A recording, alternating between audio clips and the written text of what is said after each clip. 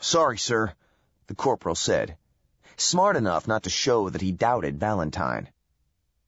Of course, that younger Valentine who'd watched Nishino fall might have doubted this road-worn, tired Valentine, too.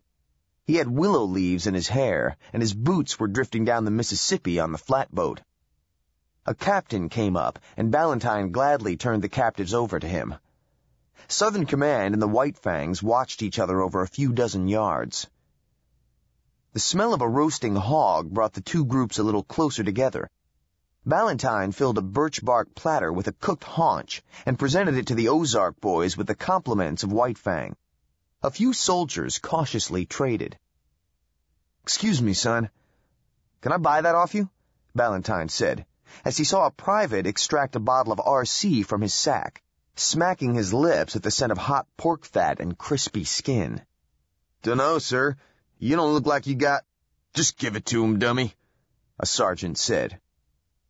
A grog veteran probably would have grabbed the younger warrior by the long hair on his shoulders and given him a shake, but Valentine recognized correction when he heard it. "Carry it all this damn way," the private said, handing it over.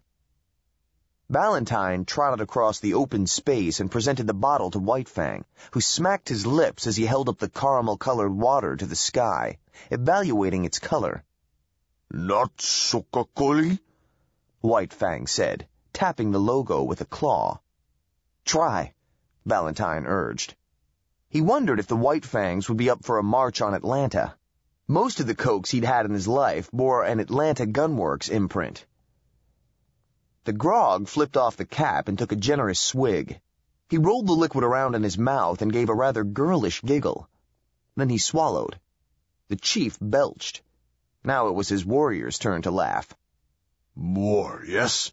White Fang asked. "Soon," Valentine temporized, wondering if one of the Shrivastava clan would be brave enough to open a small post in White Fang territory. The tall young warrior who'd made eyes with White Fang's daughter slapped Valentine on the back and gabbled. Valentine was pretty sure he was describing a victory over the double-blood rearguard, but caught only a word here or there. The young grog grabbed Valentine by the hair on the back of the neck and shook him, and Valentine felt his eyeballs rattle in their sockets. The youth opened up a wet canvas case and extracted a double-blood head, yammering something that could only have been, "Take one, I got plenty," as he tried to hand it to Valentine. Valentine demurred as politely as he could. The warrior pushed the blood-caked mess on him again, making a gesture with his forearm from his waist, clenched fist at the end, that Valentine found easy to interpret. "No, you're right. Still not married," Valentine said in English as the grog pointed at his long hair. "But I don't think a skull will help." A little cautious trading took place between the soldiers and their usual adversaries. Southern Command offered jars of honey, or wrapped pieces of taffy, or can openers or clasp knives, in exchange for grog machete sheaths and wrist protectors or earrings. Valentine facilitated where he could, using a half-gnawed pork rib as a pointer. He found himself smiling more than he had at any time since that 4th of July gathering.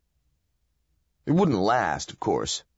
Some grog would kill a pack trader looking for loot and a trophy to show his prospective bride's family, or a hot-headed sergeant would teach cattle-rustling grogs a lesson in the language of the noose. Then matters would flare up and not be calmed down until the next holiday or bad weather season.